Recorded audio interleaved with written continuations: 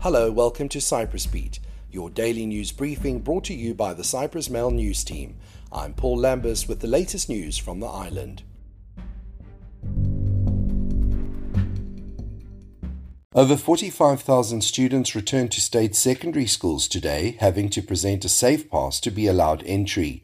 The return to school follows a summer of positive infections, hospitalizations, and deaths far higher than the start to the previous academic year, but with a continuing rollout of the vaccination campaign. Students aged 12 and above, teachers and other staff must present a safe pass obtained through proof of vaccination, infection, or a negative test taken within the past 72 hours. Mask wearing is mandatory for everyone. Coronavirus test and vaccination sites will also be set up in and around schools, while the Education Ministry will carry out campaigns promoting vaccination. The ministry emphasized, however, that only those aged between 12 and 17 will be eligible for free rapid tests from the units visiting schools, as unvaccinated teachers and staff must test privately. The successful implementation of the €1.3 billion Recovery and Resilience Scheme could add 7% to Cyprus's GDP and create thousands of jobs, according to Finance Minister Konstantinos Petridis. Speaking at the House Finance Committee, Petridis warned deputies about the importance of satisfying the conditions set by the European Commission for the funding. The money will be released in stages on condition that deadlines for approval of a range of reforms agreed with the Commission were met. Petridis is aware that for the reforms to go through, the support of opposition parties was needed.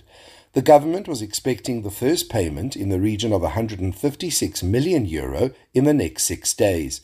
Petridis said the money came from member state contributions and would have to be paid back in a period of 30 years. Whether we absorb these funds or not, the Cypriot taxpayers' contribution to the EU Recovery Fund will be the same, he said. This raises everyone's obligation to ensure full absorption, not just maximum, he added. Greece's government on Monday announced the appointment of a Cypriot former European Commissioner, Christos Stylianidis, as Minister for Climate Crisis and Political Protection. Stylianidis, aged 63, was Commissioner for Humanitarian Aid and Crisis Management from 2014 until 2019. Following a successful political career in Cyprus, where he had served as a DC MP and government spokesman for 2 presidents. He was also elected a member of the European Parliament in May 2014, but stepped down a few months later on his appointment as European Commissioner. President Nikos Anastasiadis, who had been informed by Greece's Prime Minister Kyriakos Mitsotakis about the appointment before it was announced, congratulated Stylianidis, wishing him success in his new duties. Stylianidis, a dentist by profession, is the 3rd Cypriot national to be appointed to a ministerial post in Greece. To be eligible for the post, he was granted honorary citizenship of the Greek Republic.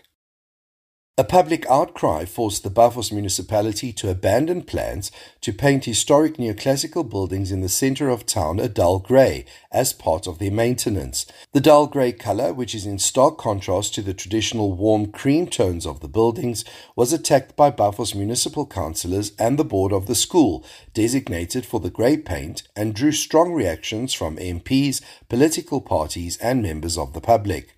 After the reaction, Paphos Mayor Fedonas Fedonos scrapped the decision to paint the town's historic A Lyceum, which is situated in the town centre grey. The school board released a statement saying the decision to paint the neoclassical A Lyceum building grey was at the very least inept and inappropriate.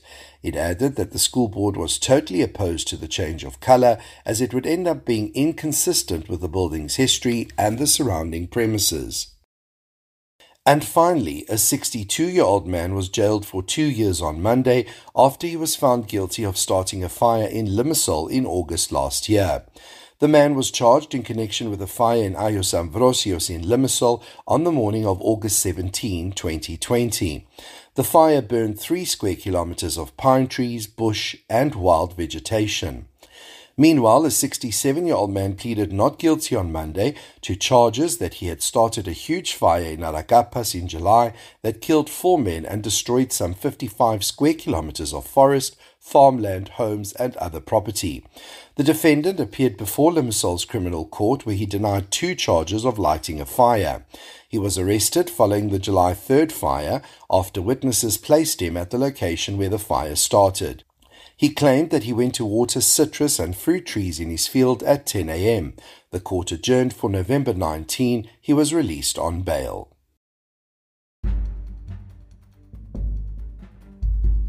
That's all for today. For the latest news, commentary, and analysis, please visit www.cyprus-mail.com.